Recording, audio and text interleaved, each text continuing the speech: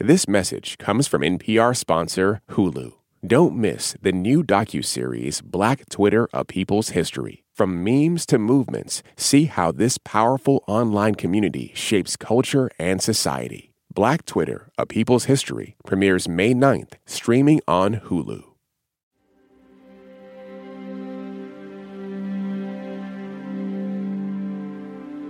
My first ever memory, really strong football memory, was the 1986 World Cup. The Azteca Stadium awash with colour.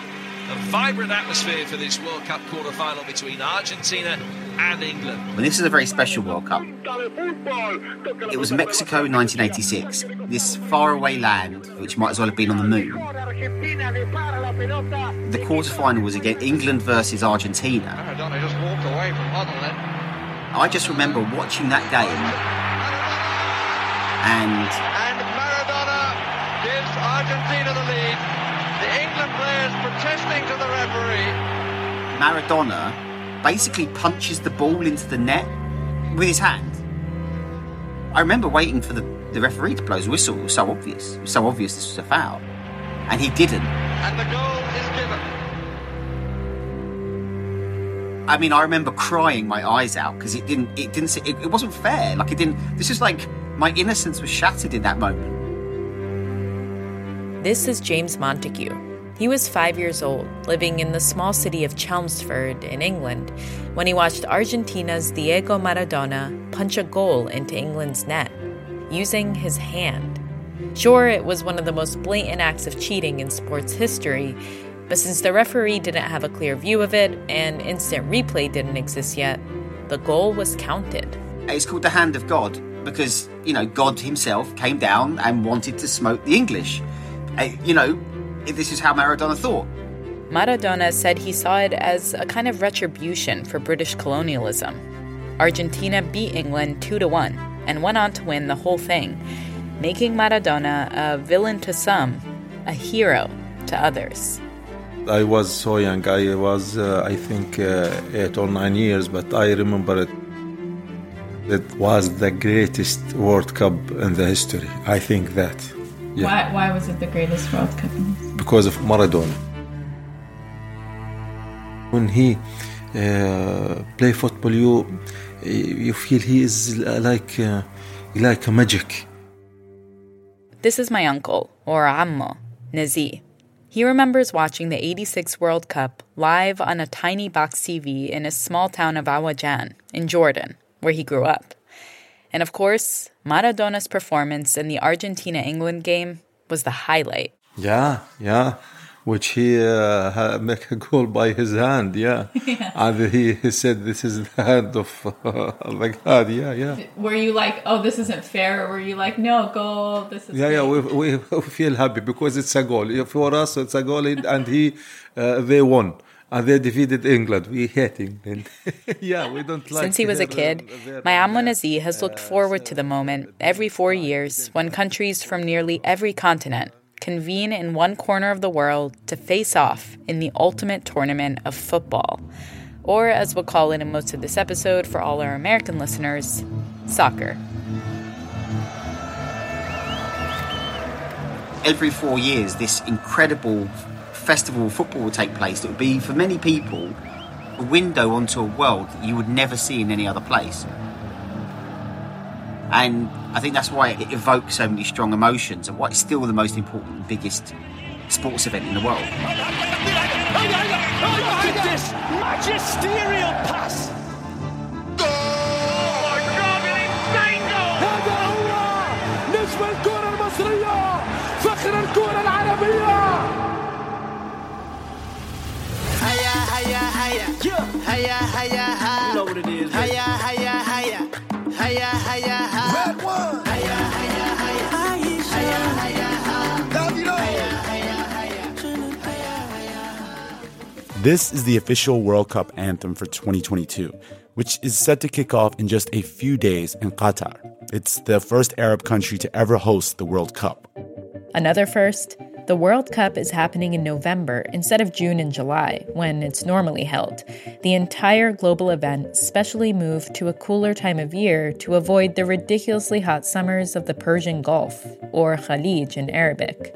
Qatar is a very small peninsula country, mostly made up of arid desert, that shares a land border with Saudi Arabia and a sea border in the Persian Gulf with the United Arab Emirates, Bahrain, and Iran. How small is it exactly? You know, whenever I write for an American newspaper, they will then insert Connecticut, I think. James Montague, who we met on that fateful day in 1986, grew up to become a sports journalist. He's written for The Guardian, The New York Times, CNN, and Sports Illustrated even described him as, quote, the Indiana Jones of soccer writing. I don't think I've ever been to Connecticut. Now, what isn't small is Qatar's bank account. It's among the richest countries in the world. The average income of Qatar's 300,000 citizens is the highest of any country in the world. Plus, they don't pay taxes and get free healthcare and free education. But they make up just 10% of Qatar's population. The other 90%, immigrants from around the world, don't get those perks. It's just spent $200 billion at least on hosting this World Cup, on winning the bid, building the stadiums, building the infrastructure. Over the last couple of decades, James has traveled extensively throughout the Middle East, including to Qatar. My first book and last book was When Friday Comes, which is the kind of story, the modern story of football in the region, and especially the rise of the Gulf. James says on these travels, he got to experience the region in a way many people don't get to.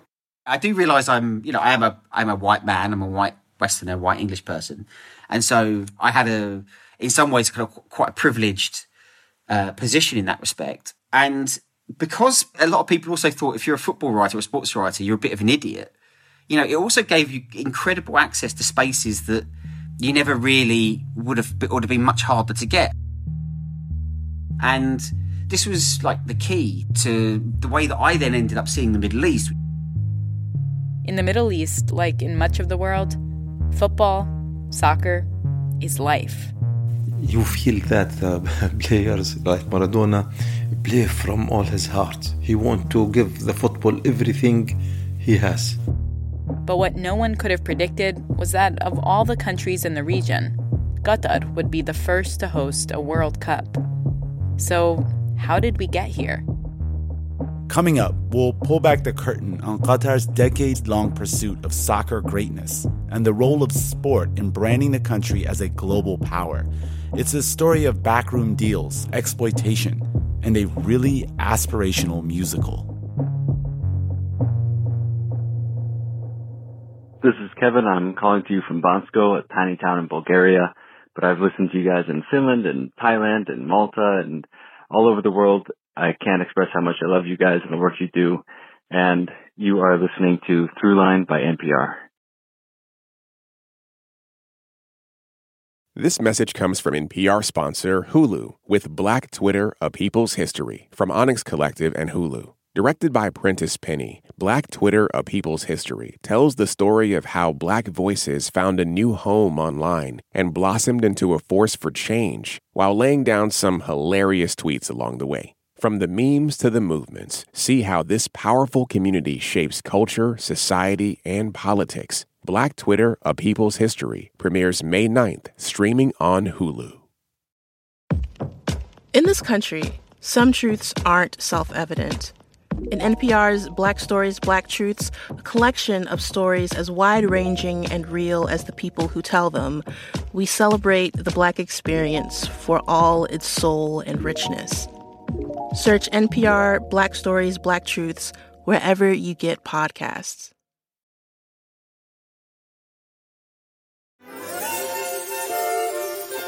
Part 1. وصلت إلي يد الله, reaching for the hand of God. It's November 2005. The curtain has just been raised inside a theater in Doha, Qatar's capital. In this tent is magic. Inside this star a tale, a wondrous tale that soon we will unveil.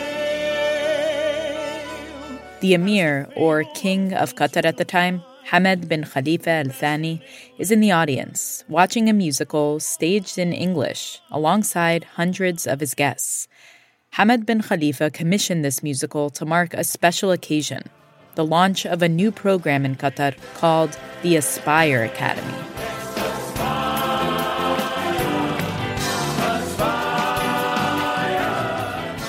The goal of Aspire would be to scout and develop young athletes and build up the profile of Qatar's national soccer team. Over the next few days, Qatar planned to pull out all the stops to let the world know about its new academy, and it needed international journalists to help spread the word. I was living in the Middle East at the time, and I got an email saying that Pele and Maradona were going to be in Qatar to open this, what I thought was a leisure centre, like a YMCA. Called the Aspire Academy. And I was like, wow, go see Pele and Maradona. Two soccer legends, both beloved by many, who couldn't have been more different from one another. Maradona, probably the first man who wasn't in my family to make me cry, back in 1986 when he scores, the hand of God. There was a dark side to him, his career plagued as much by scandal as glory. He's kind of uncontrollable. The World Cup winner getting into trouble for slapping a journalist. He gets heavily addicted to cocaine. He's kind of involved with the mafia. I mean, there's all sorts of dodgy things going on. Pele, by contrast... I born in a small town, in hinterland of Brazil, called Three Hearts. Comes from a different era and kind of leads an exemplary life. He scores hundreds and hundreds of goals. Youngest scorer in the World Cup finals. He wins World Cup after World Cup after World Cup. You wouldn't see Pele scoring a goal against England with his hand. There was an intense debate going on at this time over who was the GOAT. The greatest player of all time. And let's just say the last thing you'd expect is that they'd both show up, shake hands, and pose for pictures at a press conference together. But that's exactly what they did in Qatar. I remember going and seeing them both there, and it was like, I touched Maradona. That's like something I'll remember for the rest of my life. It's incredible. Maybe it was the power of soccer that brought them there. Or more likely, Qatar persuaded them to come. By paying them, just shed loads of money. No one realized it at the time, but this moment, the launch of Aspire, was when Qatar began its journey to the World Cup, a seemingly impossible dream for this tiny country that had sprung up in the desert just decades earlier. Roadless, almost unknown, unmapped. In September 1933, two American geologists waded ashore on the nearby coast to begin a search in this strange, barren land. In the 1930s, American geologists, with help from local Bedouin guides, discovered huge amounts of oil in the still unmapped deserts of the Arab Gulf.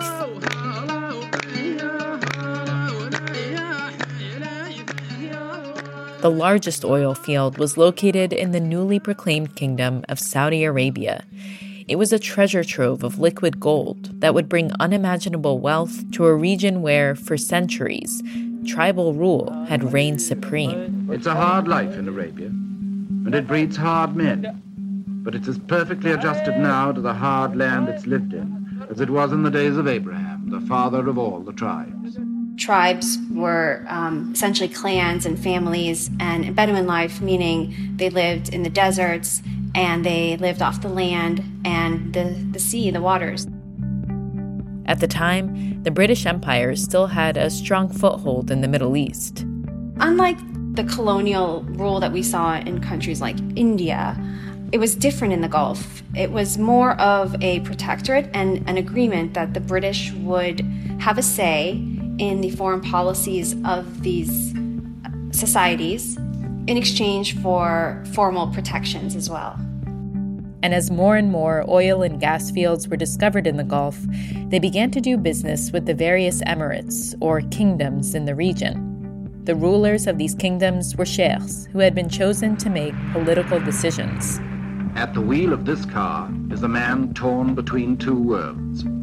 He's an Arab sheikh who was born in an old Arabia and will die in a new one. The discovery of oil and gas absolutely upends and transforms every single aspect of life and society in this part of the world. This is Aya Batrawi, NPR international correspondent based in Dubai. And I've spent the past decade reporting in the Gulf and around the Gulf, including in Qatar.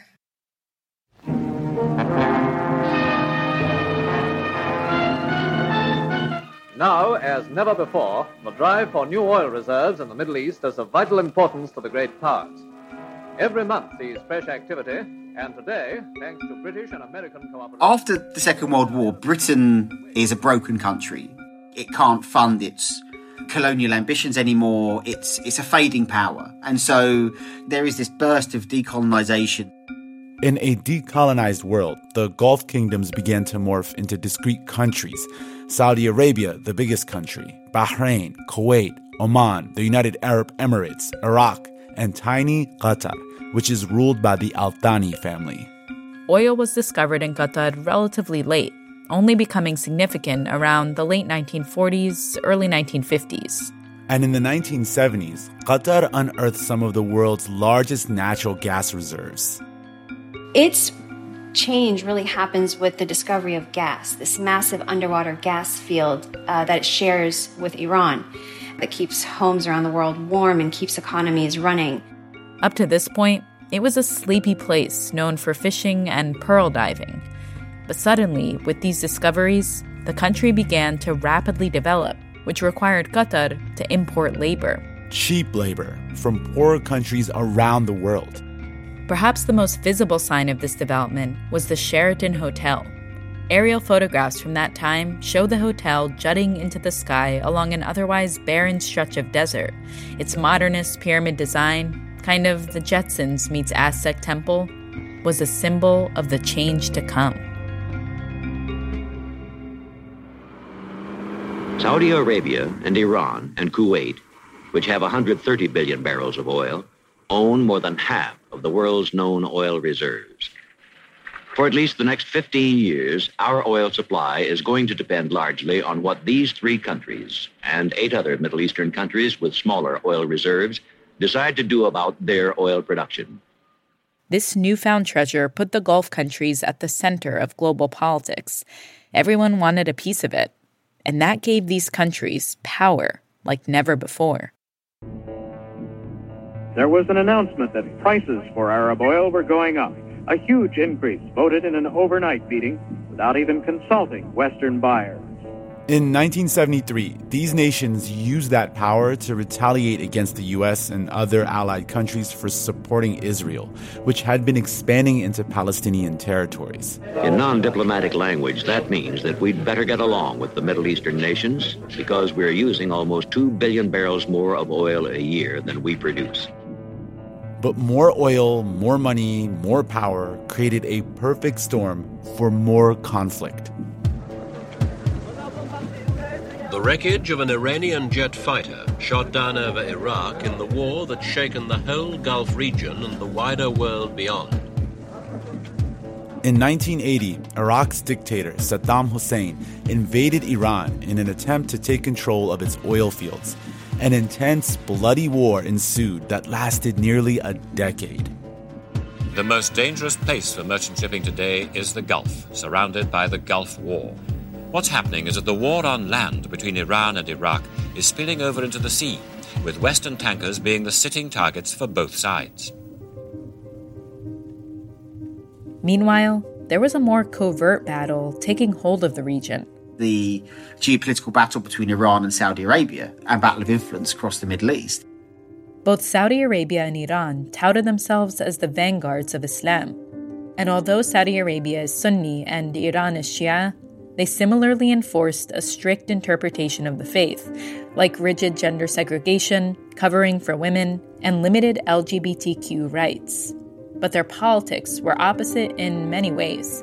Iran was overtly anti-Israel and the West. Saudi Arabia was quickly becoming an unlikely ally for both. Qatar often found itself caught in the shadow of Saudi Arabia, beholden to its interests. Because the ruling Al Thani family of Qatar originates from the landlocked region of Saudi Arabia, where the ruling Al Saud of Saudi Arabia also originate from. And they share similar conservative religious Sunni leanings as well. Officials warning this is not over. By the early 1990s, as conflict continued to plague the region, we heard the sound of the explosion a few seconds later. Many Qataris who had grown up with this geopolitical reality were fed up, including the son of the Emir of Qatar, Hamad bin Khalifa Al Thani.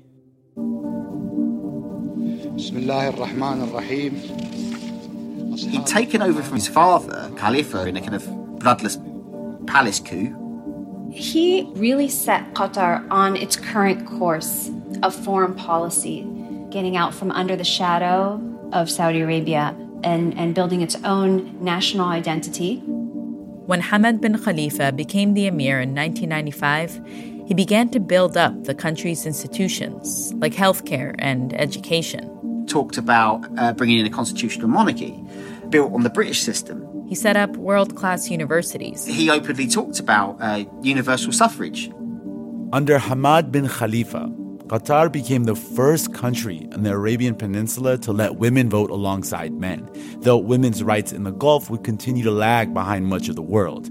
And he created more opportunities for Qatar to rebrand itself as more than just a place with oil and gas.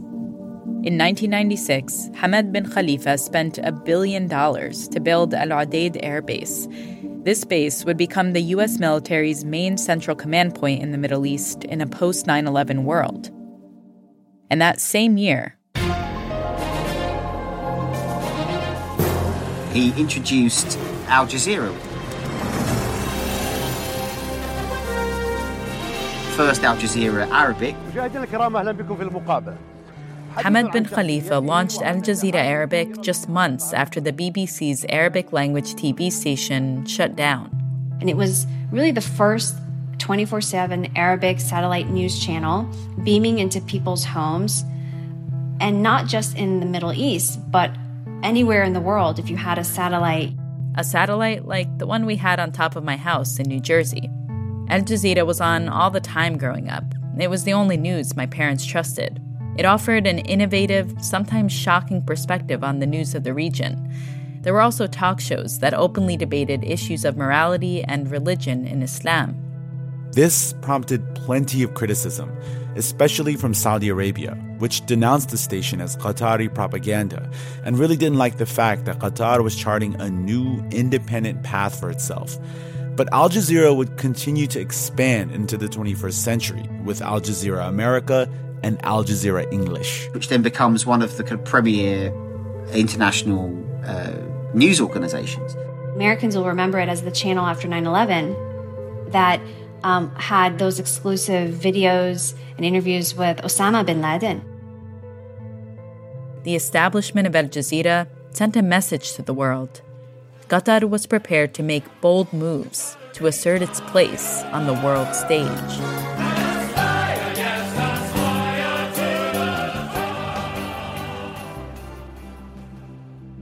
Which brings us back to another bold move that will make more sense in hindsight: the dramatic launch of the new Aspire Academy.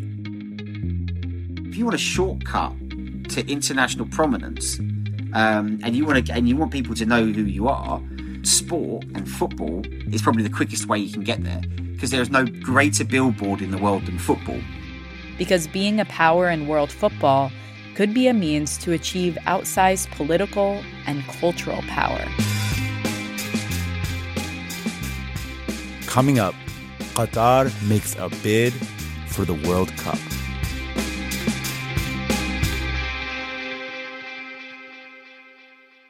This is Brittany from Lutz, Florida. You're listening to Throughline from NPR.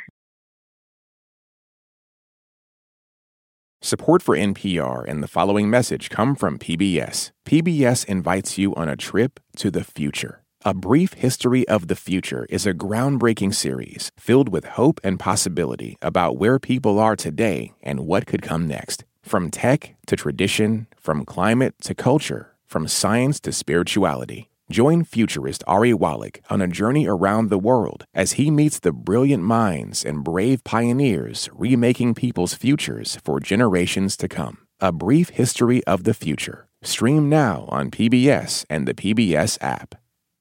This election season, you can expect to hear a lot of news, some of it meaningful, much of it not. Give the Up First podcast 15 minutes, sometimes a little less, and we'll help you sort it out, what's going on around the world and at home. 3 stories, 15 minutes, Up First every day. Listen every morning wherever you get your podcasts. If you're listening as a subscriber to Throughline Plus, we just want to say thank you. And if you're not yet a subscriber and want to learn more about how to listen to the show without any sponsor breaks, head over to plus.npr.org/Throughline. Becoming a Plus subscriber helps support all of our work at Throughline. So we hope you'll join. Now, back to the show. Part 2. اللعبة داخل اللعبة. The game within the game. I'd always been obsessed with football and football stories, and I'd started to see political stories through football. I remember one of the first ones I came across was I was just browsing the FIFA website, and I came across the fact that one of FIFA's members was Palestine. Not the occupied territories, not Gaza, not the West Bank, not the Palestinian people, but Palestine, an entity called Palestine.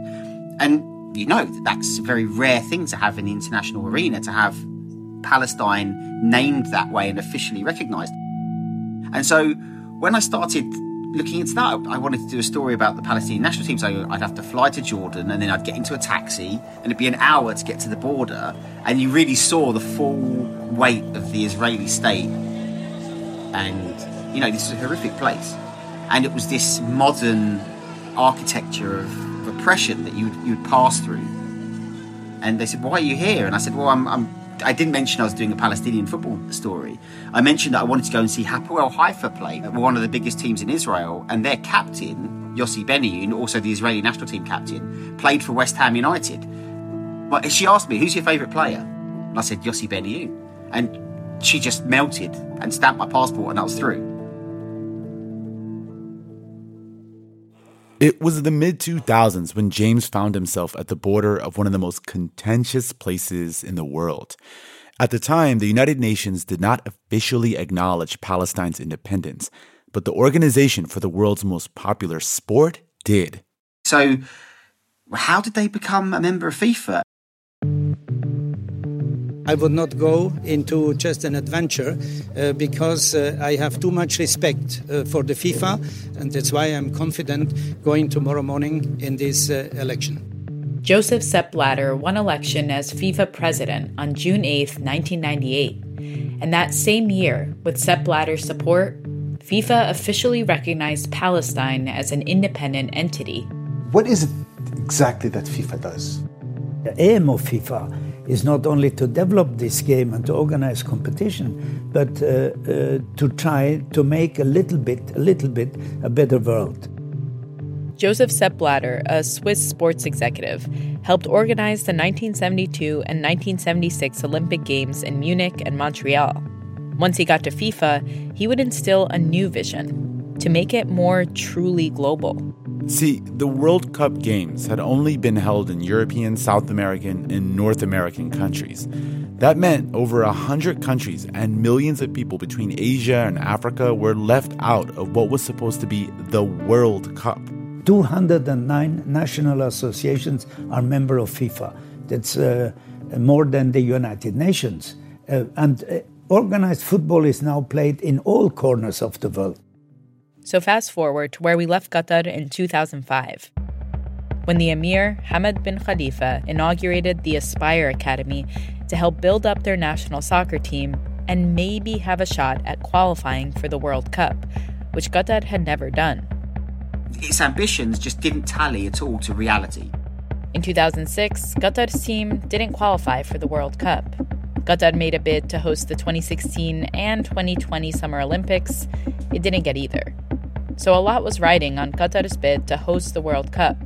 Remember, like many countries in the past, it saw sport as a rapid path to international prominence. there is a power to hosting. It is an opportunity to send a message about where your place is in the world. And a chance for Palestine, it's in, 1-0. So while the Palestinian national football team is desperate to qualify for a World Cup. Jordan 5, Palestine 1. Because the power of having that flag on the international stage is one of the most potent political symbols you could do. To be there as a nation amongst equals on the international stage. And so hosting a World Cup is that times 100. And for a country like Qatar that was developing at a breakneck speed, this was the most important element. What will it mean to the region if the world's greatest sporting event comes to the Middle East for the very first time? It happened in South Africa. Football uniting the people of the world in a way that only sport can. Will it happen again here in the Middle East? When that came out, when that news came out that Qatar wanted to host the World Cup, I mean, it was absurd. Like, how are you going to host a World Cup? I mean, it's 50 degrees in the summer. Which comes in at a nice toasty 122 degrees Fahrenheit. Trust me, I've lived through enough golf summers. You 15 minutes in that and you're in trouble. Anybody that had gone to Qatar would have laughed and said, this is impossible. How can a country the size of Qatar ever host the World Cup finals? You know, you're going to need 8 to 10 stadiums. There's going to be millions of people arriving. You just can't handle it. In a few minutes from now, we will know which nations will host FIFA's flagship competition in 2018 and in 2022. Yeah, so there's Australia, Japan, Qatar, South Korea, and the US. And Qatar was the only one that was labeled by FIFA as a high risk. A high risk assessment because of the temperature. And they were going to make a decision in December 2010. So Qatar scrambled to find a new way to address its impossible problem. How to turn down the heat. A proposed fully air-conditioned venue for the World Cup, the Khalifa International Stadium, has been completed. And they came up with a solution, which was essentially they were going to have massive air-conditioned stadiums, and that would somehow deal with it. And the stadiums were going to be collapsible, so they could take them down and rebuild them in African countries, and this cooling technology would be there, which would transform watching football in those countries and perhaps even transform, society in developing worlds. I mean, really highfalutin stuff. And, it sounded like an absolutely crazy suggestion. And on top of that, the World Cup, which is normally held in June or July, was moved to November for the first time ever due to the scorching summers in Qatar. The winner to organize the 2022 FIFA World Cup is Qatar.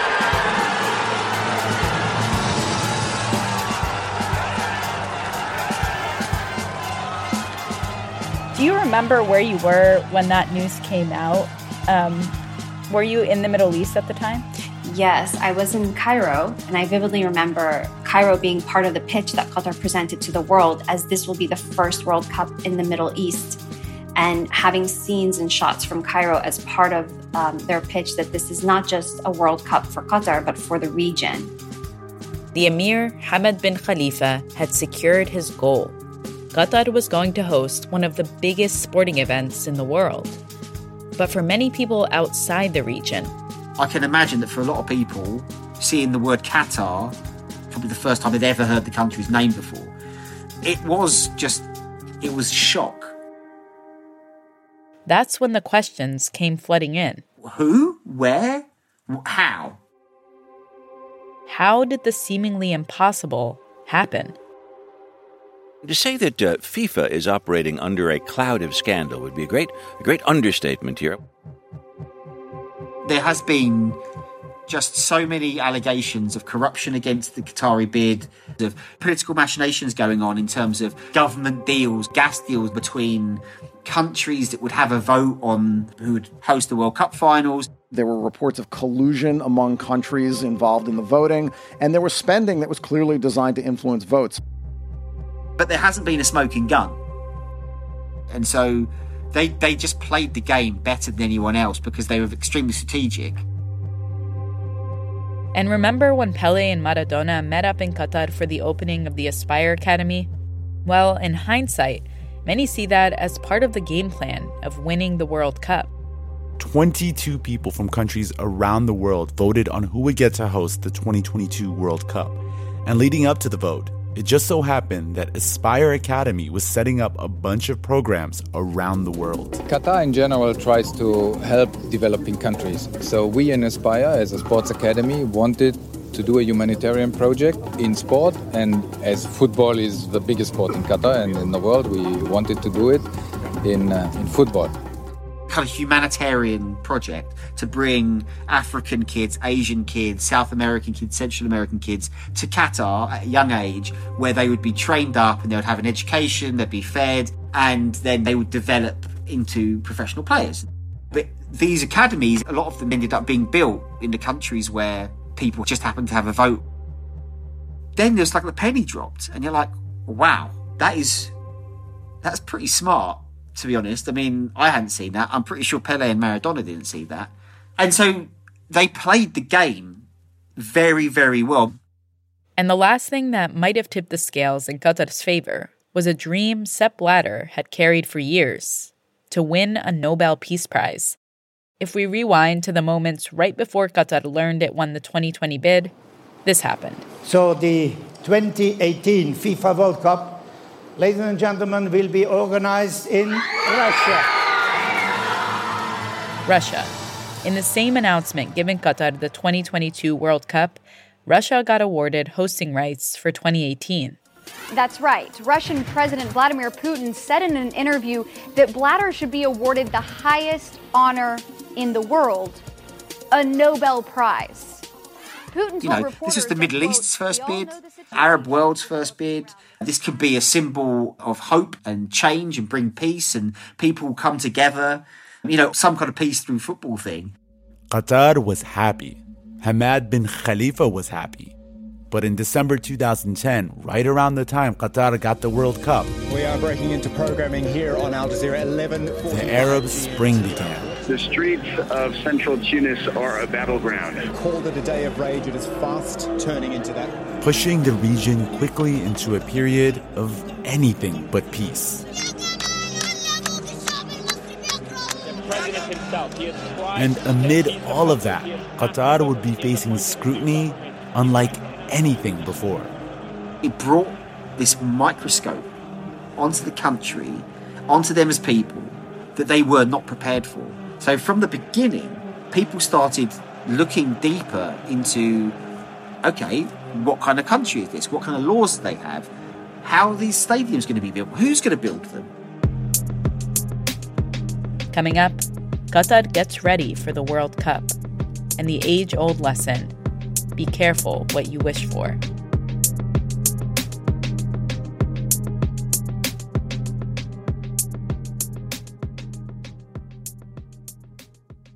Hi, this is Nicole Charbonneau from Marion, Massachusetts, and you're listening to Throughline from NPR. This message comes from Capital One, offering commercial solutions you can bank on. Now more than ever, your business faces unique challenges and opportunities. That's why Capital One offers a comprehensive suite of financial services, all tailored to your short and long-term goals. Backed by the strength and stability of a top 10 commercial bank, their dedicated experts work with you to build lasting success. Explore the possibilities at CapitalOne.com/commercial, a member FDIC.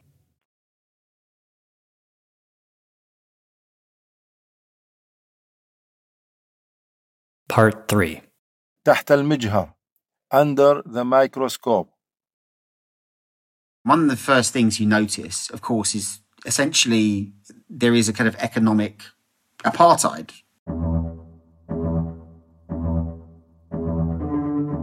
You would see workers just working in the most awful conditions. And I'd visit these sites and speak to the men who were suicidal. I mean, they were essentially indentured slaves. They were there by this system called kafala. Kafala is the system in the Gulf and surrounding region that funnels a supply of cheap migrant labor. This was key to Qatar and its neighbors being able to grow quickly from unmapped places in the desert to some of the richest and most influential countries in the world. These countries would not have been able to build the cities that they have today, the hospitals, the schools, the residential buildings, the neighborhoods, the malls, the airports, without these migrant workers. Which, on the surface, is something many countries, including the US, have done. But the global attention that came along with Qatar winning the World Cup shined a bright light on just how extreme the kafala system was. Together we are 125 workers who are stuck here. We're prisoners. An employer takes basically guardianship of an employee. So your visa, your residency, your livelihood, your ability and your permission to work and operate in the country and rent an apartment and open a bank account is tied to your employer. And it's just ripe for abuse. We have not received any salary for months and cannot send money home. The overwhelming majority of Qatar's workforce are foreigners, and the bulk of that is migrant labor. This includes white-collar workers. But the people facing the hardest conditions, workers mainly from South Asia and Africa, are also the least skilled and mainly work in construction or domestic work. Employers often take passports away from workers when they arrive in the country and change the terms of employment. Workers from India, Nepal, Somalia, the Philippines, and an array of other developing nations live squeezed into overcrowded company accommodation. You've got no chance of becoming a citizen. You are kept in camps far away from the rest of the population, prevented really from mixing with other people. Nobody wanted to know this story. The winner is Qatar. Straight away, the criticism for this, which I hadn't seen any appetite for before 2010, suddenly becomes absolutely central to the narrative around Qatar's World Cup. Because who are building these World Cup stadiums? Who are building these hotels? Who's going to be building the metro system? It's going to be these workers under this incredible system. Because the kafala system had been established in the Gulf for years, some people living in Qatar were taken off guard by this response in the media, wondering whether the fact that this was an Arab and Muslim country was motivating the criticism. After all, a lot of it was coming from Western countries who had been doing business with Qatar and the other Gulf countries for years without raising the alarm. Hypocrisy, blind hypocrisy. I mean, we're absolutely beholden to them. I mean, we need their money. We need their inward investment. They own, prestige real estate. We sell them weapons. They own our football clubs. It's money and influence. And to be honest, every World Cup bidding process is a filthy process. But media reports surrounding Qatar didn't stop. Within months, the International Trade Union Confederation started protesting FIFA's decision. They pointed to kafala. And in 2013, the unions brought a complaint to the UN's International Labour Organization, or ILO, and Qatar responded. Slowly, it dawned on them that this was doing too much damage to their reputation, and it has forced a reform process. In the years that followed, Qatar tried to appease its critics, introducing reforms starting in 2014 that brought better wages, improved living conditions, and even included penalties against employers who don't follow the rules. The UN's ILO would eventually announce that the reforms have essentially ended the kafala system in Qatar. But major rights groups like Amnesty International and Human Rights Watch have maintained that labor abuses continued. I've kept in touch with, many of the workers who I've interviewed over the years. In many cases, they tell me that it has improved. Their conditions have improved, their wages have improved, but it's still a system that places men, and it's largely men, in camps outside cities and treats them as third-class citizens. There'll never be a passport, an Emirati passport or a Qatari passport given to them for their role in creating this country and for creating this tournament. Some estimates show that over 6,500 foreign workers in Qatar have died since the country got hosting rights for the World Cup. Extreme heat is likely one factor, among others. While stories about kafala were casting shadows on Qatar, FIFA itself was about to get a major shakeup of its own. Breaking news now, so to interrupt, FIFA President Sepp Blatter is resigning from his position. An embattled leader who faces his toughest test since he took the presidency of the FIFA in 1998. FIFA was under fire. The allegations of corruption within the organization spanned back years and implicated more than a dozen high-ranking officials. Although it's technically a nonprofit, FIFA's business model left a lot of room for the organization to rake in a lot of money. And some members of FIFA took things too far. Much of this happened under the presidency of Sepp Blatter, the same man who saw soccer as a way to unite the world and Qatar as a way to expand soccer's reach across the globe. But in 2015, he stepped down as FIFA's president. C'est mon profond attachement à la FIFA et à ses intérêts qui me sont très chers, qui m'a amené à prendre cette décision.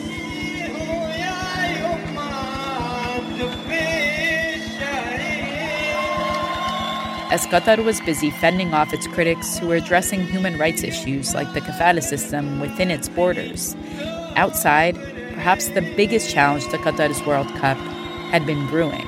In a way, what almost kind of destabilizes completely its World Cup is this Arab Spring. The Arab Spring threw the region into chaos. What was at one point seen as a kind of World Cup for the Middle East and as a potentially unifying kind of event for the whole of the Middle East, suddenly sees Qatar on opposite sides of its neighbours in almost every theatre.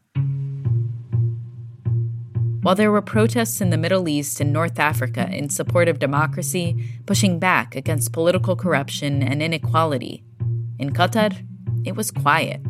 You have to understand the cultural context of Qatar. It's close-knit. It remains tribal in that sense. And they truly, believe in their leader. But behind the scenes, things were more complicated.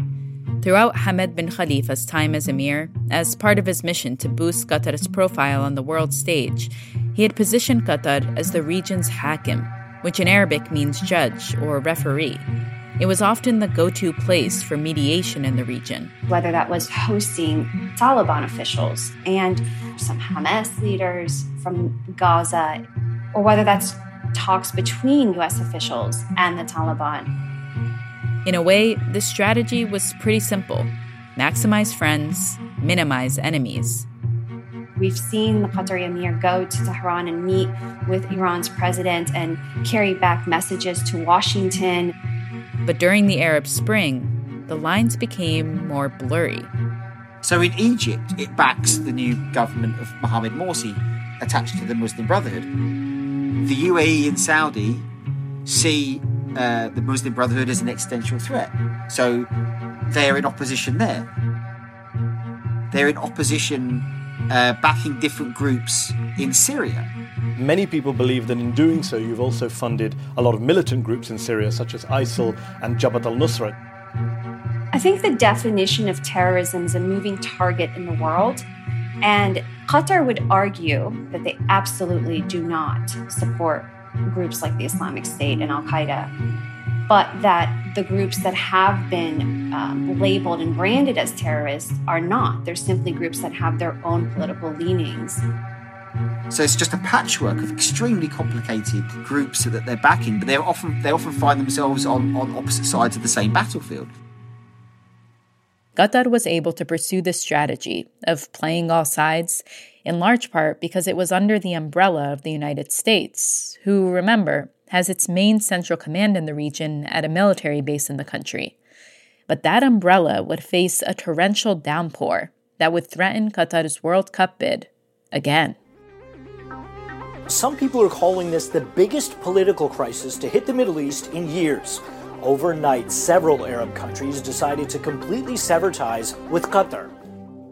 On June 5th, 2017, Qatar's neighbors, including Saudi Arabia, Bahrain, the United Arab Emirates, and Egypt, all cut off diplomatic ties. One of the things that the Arab nations want to have happen is they want to shut down the Al Jazeera network. Essentially the broadcasting company of the Arab Spring Al Jazeera carried live protests. I mean, they started launching subdivisions and sub-satellite channels just focused on Egypt. Critics accuse Al Jazeera Arabic of being a platform for hate speech and sectarian incitement. Neighboring Gulf countries cut off Qatar's access to sea and airspace.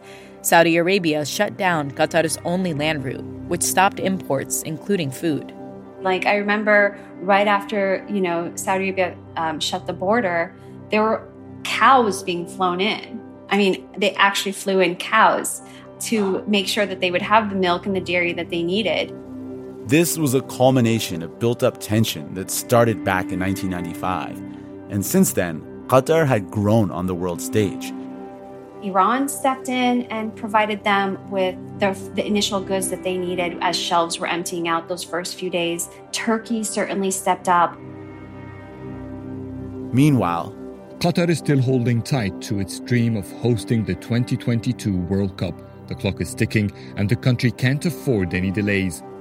FIFA was again getting intense international pressure, including from Arab nations involved in the embargo, to pull the World Cup from Qatar.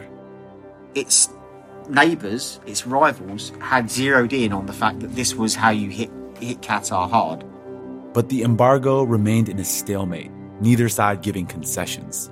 It's a very difficult situation for Qatar. They have to scramble to find the building materials for the World Cup. So Qatar was quickly able to find other ways to solve its problems, and it had the money to throw at it. It just spent money and did what it had to do.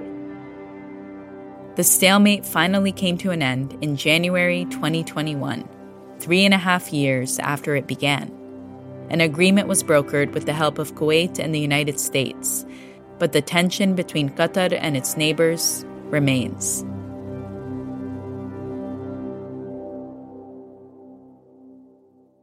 Over the last decade, against many odds, Qatar has held on to the bid. And it's still easy to wonder if hosting the World Cup is really worth all that.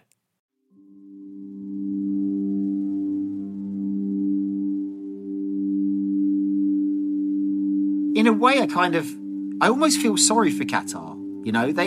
They had this crazy dream, and they could have pursued it, and it wasn't what they thought it would be, and they've had their name dragged through the mud, and at some point they were so far in they couldn't get out.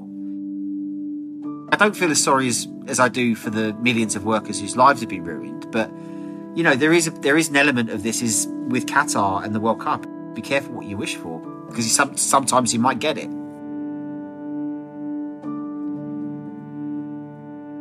The controversies surrounding Qatar continue in the lead up to the opening games. LGBTQ activists are calling attention to Qatar's anti-LGBTQ policies.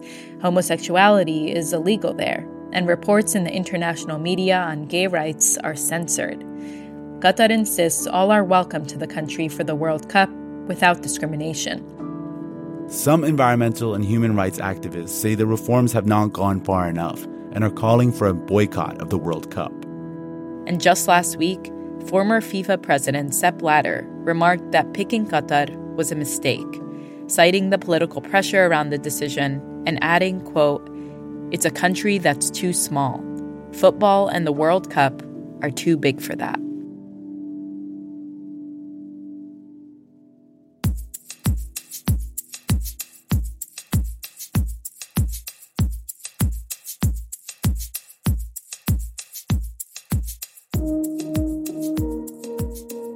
That's it for this week's show.